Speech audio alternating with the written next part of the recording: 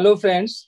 This is Dr. Manoj Ranka, working as a principal consultant in Max Group of Hospitals, New Delhi. So today I'm discussing upon some latest updates in hypertension. To begin with, WHO, nearly 63% of total deaths in India are due to non-communicable diseases, of which 27% are attributed to CVD, cardiovascular, which affects 45% of people in 40 to 69 years age group. Raised blood pressure is among the most important risk factor for CVDs. Moreover, it remains poorly controlled due to low awareness about the hypertension and lack of appropriate care through primary care and poor follow-up. So here are some important points which needs to be highlighted. Like in India, the prevalence has gone up to over 30 years to 38% in men and 32% in women, from 29% and 28% respectively, as per the WHO. Despite that, nearly half of the people, or 51% of men and 41% of women with hypertension, are unaware of the condition. Additionally, over 62% of men and more than 53% of women living with hypertension did not get treatment. Medications were used to control blood pressure in fewer than 1 in 5 in men and 1 in 4 women with hypertension worldwide. International Society of Hypertension has released ISH 2020 Global Hypertension Practice Guidelines. The inclusion of optimal and essential treatment paradigm attempts to address the issue that in resource-poor setting. The AHA, that is American Heart Association, and the American College of Cardiology, has released a scientific statement in 2021 offering new guidelines for management of stage 1 hypertension among the patient with low ASCVD risk.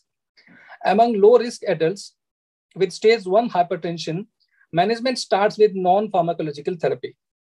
If blood pressure remains uncontrolled at 3 to 6 months, considering starting the pharmacological therapy after that. Acute respiratory distress syndrome, that is ARDS, is potentially fatal condition involving lung damage and experts often associated with severe COVID-19.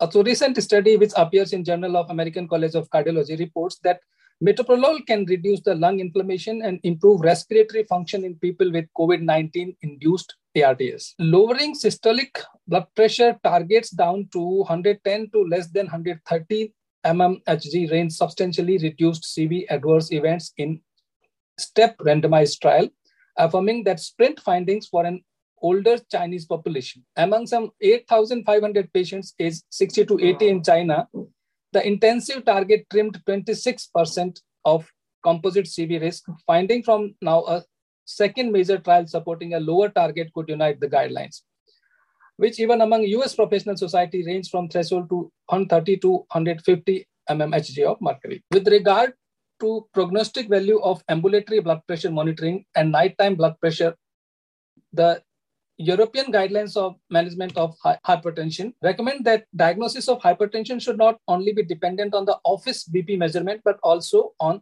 out-of-the-office measurements, such as ABPM or home blood pressure monitoring. 24-hour and nighttime BP measurement were associated with greater risk of mortality and composite of CV outcomes.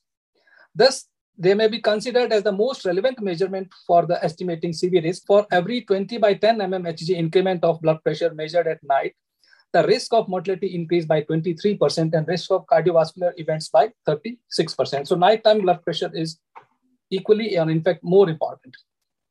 Most patients with hypertension require lifelong medical therapy to achieve optimal blood pressure control. The 2018 European guidelines equally recommend 5 classes of antihypertensive drugs. Considering high non-adherence treatment, the importance of combination treatment is particularly highlighted to improve the adherence to therapy and blood pressure control.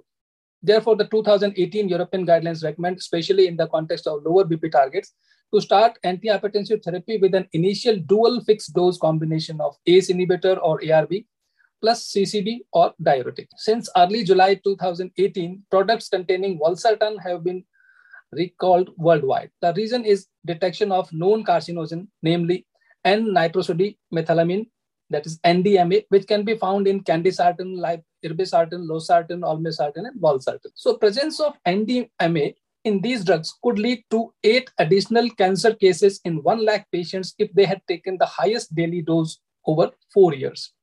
So valsartan recall accompanied by a significant increase in rate of emergency department visits up to plus 6%. So lastly, the HYGEA study represents the largest study that tested nighttime antihypertensive treatment. In this trial, chronotherapy was associated with a significant reduction in endpoints, including death.